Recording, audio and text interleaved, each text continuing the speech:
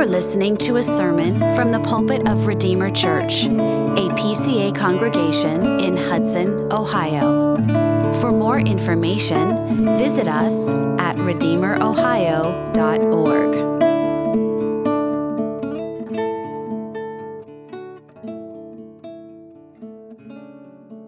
Well, this evening we will be looking at Leviticus chapter 9, so I do invite you to turn with me there. It should be on page 87, beginning on page 87 and on page 88 of the Pew Bibles, if you are using one of those. Remember, we're working through Leviticus, and I think you're seeing for the first time, I am making good on my promise that we're not going verse by verse through the whole book. We're going thematically, hitting the big topics, the big issues to help us understand the whole of the book, what's going on here in Leviticus. We see Leviticus is set up to help us understand how do we approach and commune with a holy God.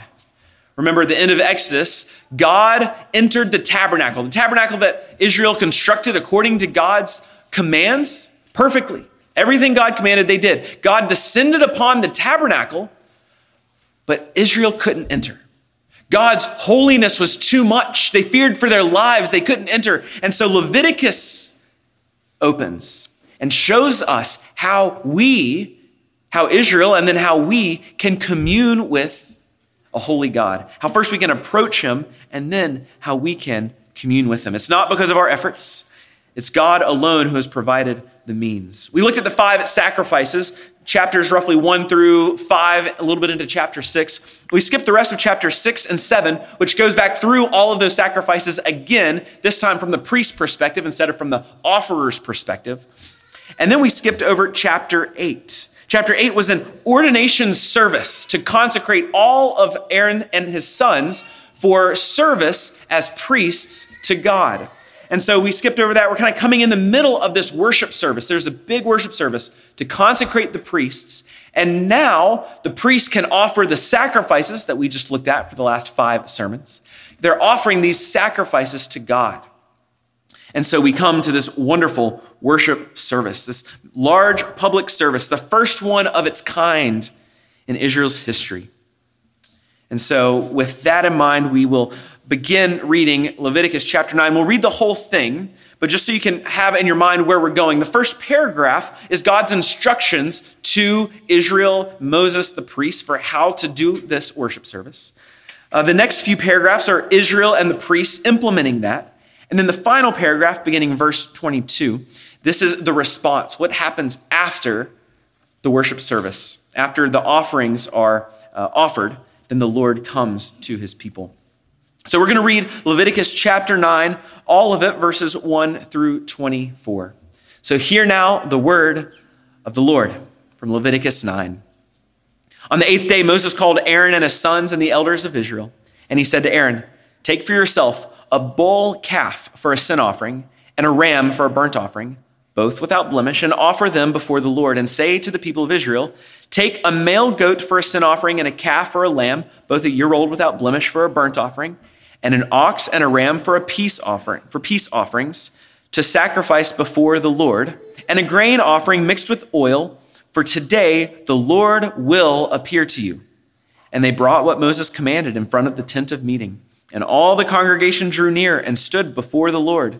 And Moses said, "This is the thing that the Lord commanded you to do, that the glory of the Lord may appear to you." Then Moses said to Aaron, "Draw near to the altar and offer your sin offering and your burnt offering, and make atonement for yourself and for the people. And bring the offering of the people and make atonement for them, as the Lord has commanded." So Aaron drew near to the altar and killed the calf for the sin offering, which was for himself. And the sons of Aaron presented the blood to him, and he dipped his finger in the blood and put it on the horns of the altar and poured out the blood at the base of the altar. But the fat and the kidneys and the long lobe of the liver from the sin offering he burned on the altar, as the Lord commanded Moses. The flesh and the skin he burned up with fire outside the camp. Then he killed the burnt offering, and Aaron's sons handed him the blood, and he threw it against the sides of the altar. And they handed the burnt offering to him piece by piece, and the head, and he burned them on the altar. And he washed the entrails and the legs and burned them with the burnt offerings on the altar. Then he presented the people's offering and took the goat of the sin offering that was for the people and killed it and offered it as a sin offering like the first one.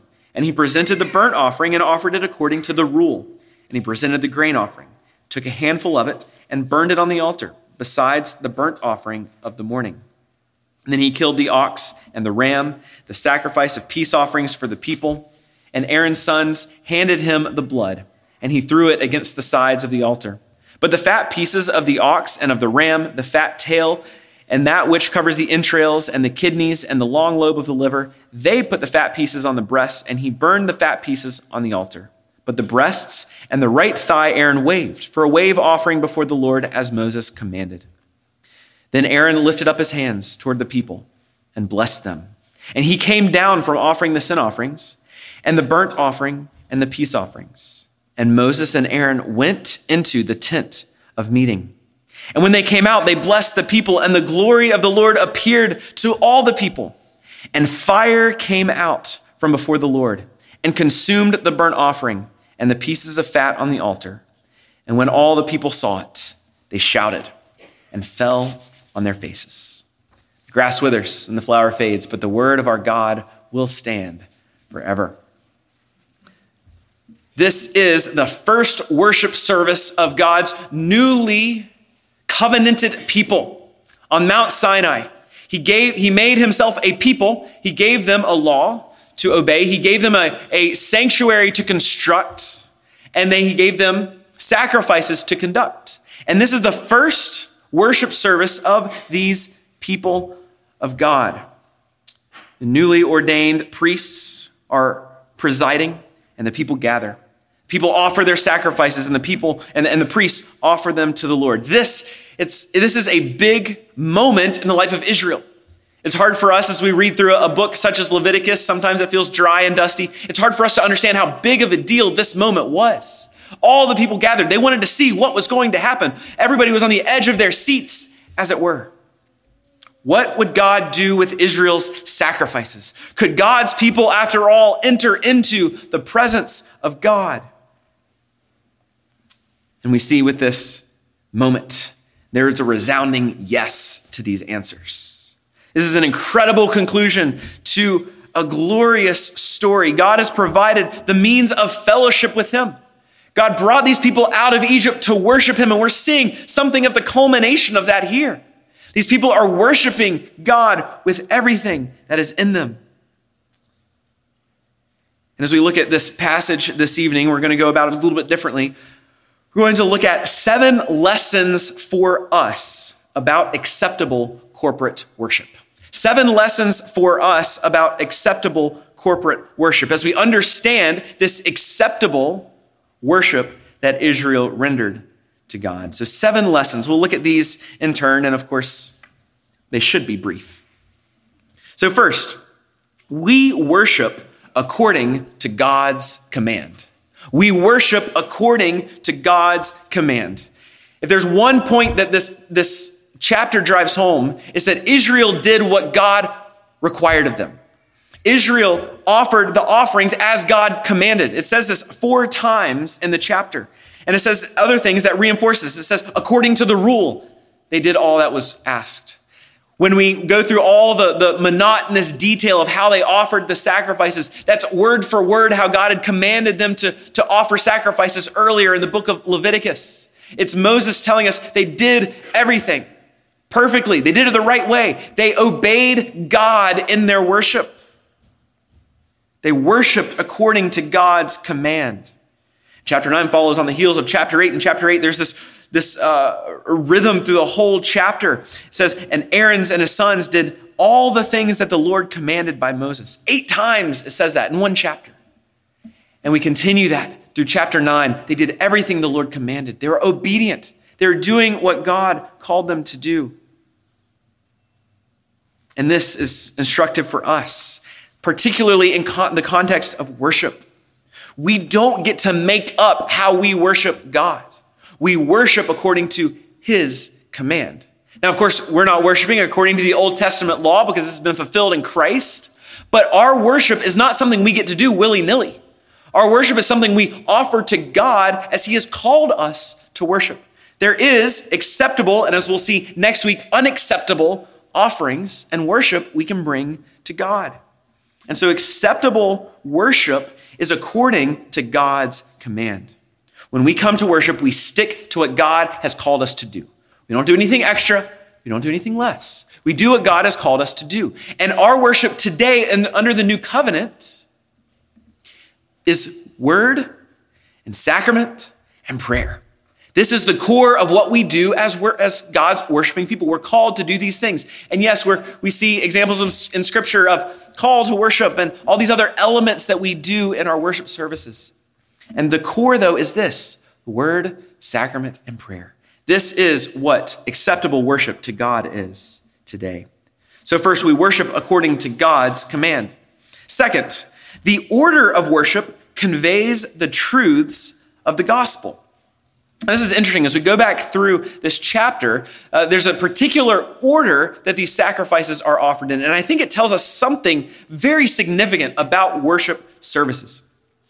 First, the priests were called to offer two offerings for themselves. First was the sin offering, or as we had previously said, purification offering is probably a better way to think of that. So they offered the purification offering and then the burnt offering for all the priests. The purification offering was to forgive the sins, the known sins of the priests, and also to purify them ceremonially. And then the burnt offering was offered to indicate atonement for these men. And so they offered these two offerings for the priests, and then they turned around and offered 4 sacrifices for the congregation. And what we see here is a beautiful picture of how these sacrifices from chapters 1 through 5 work out in practice. They're theologically connected. And we see this happening first with that purification offering. The uncleanliness being washed away, the known sin being confessed to the Lord, being washed away. The second offering was the burnt offering, the whole animal being rendered to God in fire, showing that the fire that we ought to receive. The whole person being offered to God in atonement for sin.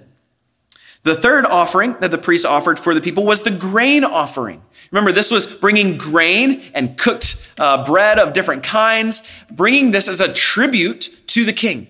It's a thanksgiving of sorts. It's saying, you are the king, you are worthy, and it's absolutely appropriate to offer that as a response to atonement. Being forgiven of sins, being atoned for, then we bring thanks and render thanks to God. And that's why the grain offering is brought next. And then finally, the peace offering is brought. The peace offering, this was an animal, you remember, an animal sacrificed, but only a small part of it was offered on the altar. The rest of it was taken home by the offerers. And it was to be a grand feast, a grand meal, a joyous occasion to say, look at what it's like to know God. It's a feast. It's a great celebration of God's people. So the purification offering begins by purifying the people, the burnt offering atoning for their sins, the grain offering rendering thanks to God, and then finally this peace offering that shows the joy of salvation that we have. A wonderful logic to these sacrifices being offered. It's very intentional. And of course, through all this, as we've noted, appropriate songs would be sung. Prayers would be prayed by the priests. This was a wonderful worship service. And we see worship is formative. You see the story that's being told every time they go through this order of sacrifices. That you need to be cleansed, you need to be atoned for. And in light of that, now you render thanks to the Almighty and gracious God. And then enjoy the feast that He sets for you. You're going through that week by week. It's formative in the same way our worship is designed intentionally to be formative. And we think particularly of our service of worship in the morning when we're called to the presence of God. We immediately understand we are sinful. And so what can we only do? Confess our sins. But then we hear that glorious assurance that in Christ your sins are forgiven. And in light of that, we sing praises, we hear God's word read, and we hear God's word proclaimed, and then we get to feast together at the foot of the cross, the Lord's Supper, week in and week out. There's a wonderful gospel logic to the order of worship. We see it here in the Old Testament, and that's something that we ought to continue to do today as it forms us and shapes us. We're not told exactly how you're required to do a worship service today, but these principles are important, and we should take them to heart. and understand their significance. So the order of worship conveys the truths of the gospel. Third, sinful worshipers need the mediation of a priest. God has appointed priests for the Old Testament people because the people themselves weren't able to come to a holy God. They needed a mediator. Even though they had sacrifices, even though they were atoned for, they still needed a mediator between God and man. The priests themselves had to be purified. They offered these sacrifices for themselves because they, in and of themselves, had no business being a mediator between God and man. And of course, this whole system of the priesthood, of the high priest, shows us very clearly the role of Christ for us. And this is the point of the book of Hebrews. The author makes this point repeatedly and over and over. Christ has no need to offer sacrifices for himself. He is pure. He is holy. There's no offering of purification needed for him. And he has offered himself as the once for all sacrifice on our behalf. So he stands before us as the high priest who mediates between God and man, and he also offers himself as the sacrifice. There's no other sacrifice needed. So these priests show us Christ and what he's done. Our fourth lesson, God conveys his presence and blessing when his people worship him. This whole service in Leviticus 9 is all about God coming to dwell with his people, God making himself known among his people. Begins at verse 4, the Lord will appear to you. Verse 6, the glory of the Lord will appear to you. Verse 23, at the end of this, the glory of the Lord appeared to all the people. God came and met with his people. And that's what worship is. This is God in a covenantal fashion calling a people into his presence to say, I will dwell with you and give you every blessing. So it's not just his presence, but his blessing we see as well. And at the end, twice, Aaron offers blessing of God's people. Verse 22 and verse 23, Aaron lifted up his hands toward the people and blessed them. And then after he comes out of the tent of meeting, he again blesses the people. This is what God's presence does. It blesses us, his people. Many Jewish commentators think that this was the first time that that Aaronic blessing was pronounced upon God's people. That blessing that was announced in Numbers 6, you know it. Almost every Sunday morning, you receive it. The Lord bless you and keep you. The Lord make his face to shine upon you and be gracious to you. The Lord lift up his countenance upon you and give you peace. God's blessing was written upon his people by his priests. And I don't think you and I ought to undersell the importance of these aspects, of God's presence and blessing when we come to worship him. God is here. I love that hymn we sang, the Charles Spurgeon hymn. Amidst us, our beloved stands. He comes among his people. That's what he says in Matthew 18, right? For when 2 or 3 are gathered in my name, there am I among them. Jesus Christ meets with his people. He comes to dwell with us. He is in this place in a special covenantal, redemptive way. He is not elsewhere. And of course, God continues to bless us and write those same blessings upon his people before we leave. At the end of the service, the priests held up their hands here to bless the people. And at the end of our services, the minister always lifts up his hands and blesses God's people. Because we see this continuing, the apostolic tradition in the New Testament. This is what God does to remind us with this powerful gospel word as we go out, that you are mine and you have every blessing in the heavenly places. So God conveys his presence and his blessing when his people worship him. 5, worship depends upon God's consuming fire of justice being satisfied. Worship depends on God's consuming fire of justice being satisfied. Something incredibly unique happened here in Leviticus 9 that really sets the trajectory for all of worship that's coming after it. And this is verse 24. After the sacrifices are offered, after the blessings are pronounced, and Moses and Aaron go into the tent of meeting where they previously couldn't go, now they go in. as the representatives of the people and Aaron as the representative of all the priesthood, they come back out. And what happens in verse 24? And the fire came out from before the Lord and consumed the burnt offering and the pieces of fat on the altar. A supernatural fire came down from heaven and burned up everything that was left on the altar. Divine justice was being satisfied. The fire, the consuming fire of God was satisfied. Instead of coming to consume the people of Israel, it came and consumed the sacrifice that stood in their place. Can you imagine how terrifying that is? Standing with all the people of Israel, watching this worship service happening, watching the sacrifices and the smoke going up. You see Aaron and Moses going into the tent of meeting, and maybe you see the glory cloud coming upon it, and then they come out, and then you see out of the heavens this burning ball of fire descending towards you. It'd be pretty scary, right? This is an incredible scene where this ball of fire comes out of heaven and launches right into the middle of the burnt offering and lifts up everything, destroys everything, consumes everything. It's a very violent verb. It means eaten or devoured or consumed. This violent image of a supernatural fire coming and burning up everything that's on that altar.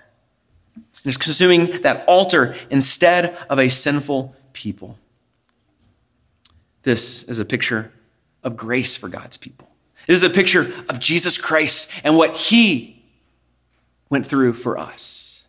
The divine justice that he received on the cross. How he was consumed for us. He was our substitutionary atonement.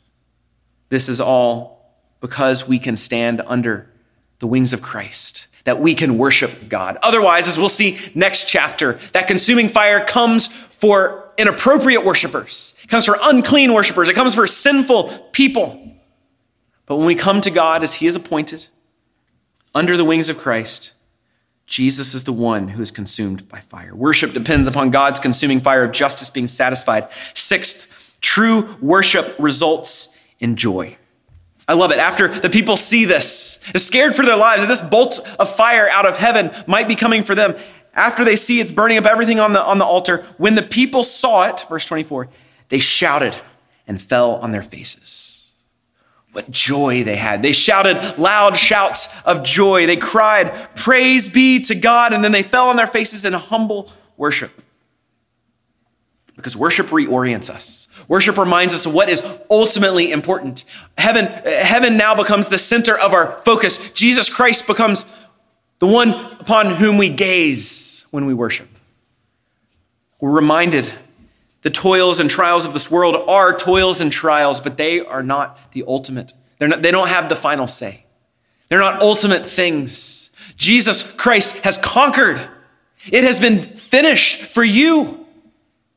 And how can you not respond but with joy and praises and loud shouts? We went to a PCA church in Nashville, Tennessee. I worshiped there for about the 10 years I lived there. And it was a large, cavernous sanctuary. It was very large. It seated maybe 1,500 people. Large church. It was full of stone walls. All the pews were wooden. There was not a single piece of cloth in the entire room because they wanted the organ to overpower you in the room. They wanted it to be reverberating. They wanted you to hear everything. It was like a cathedral. It was beautiful. And yes, we were a bunch of, maybe stodgy Presbyterians, maybe similar to how we are, right? Not a lot of shouting going on. But at the middle of the sermon, every single week, there's one man who sat right on the front row. And every sermon, at some point, he would shout, "Amen!" You'd hear it reverberating through the whole building. Amen, amen. If you weren't paying attention, you realize, I missed a good point. But that's the loud shouts of joy that's appropriate from time to time, not if you're trying to be distracting.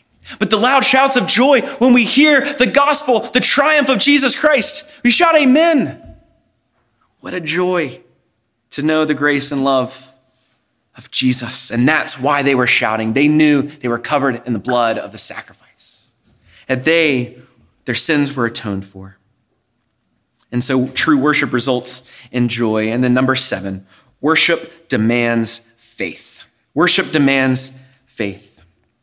Going through the motions is not what God is calling Israel to or what he's calling us to. None of this was just about doing the right thing so you check all the right boxes so you can be in the right standing with God. All of this was designed to present the worshiper clearly with a choice between, are you going to lay down your own life for yourself, or are you going to have a sacrifice lay down its life for you? Are you going to trust in the sacrifice, or are you going to trust in yourself?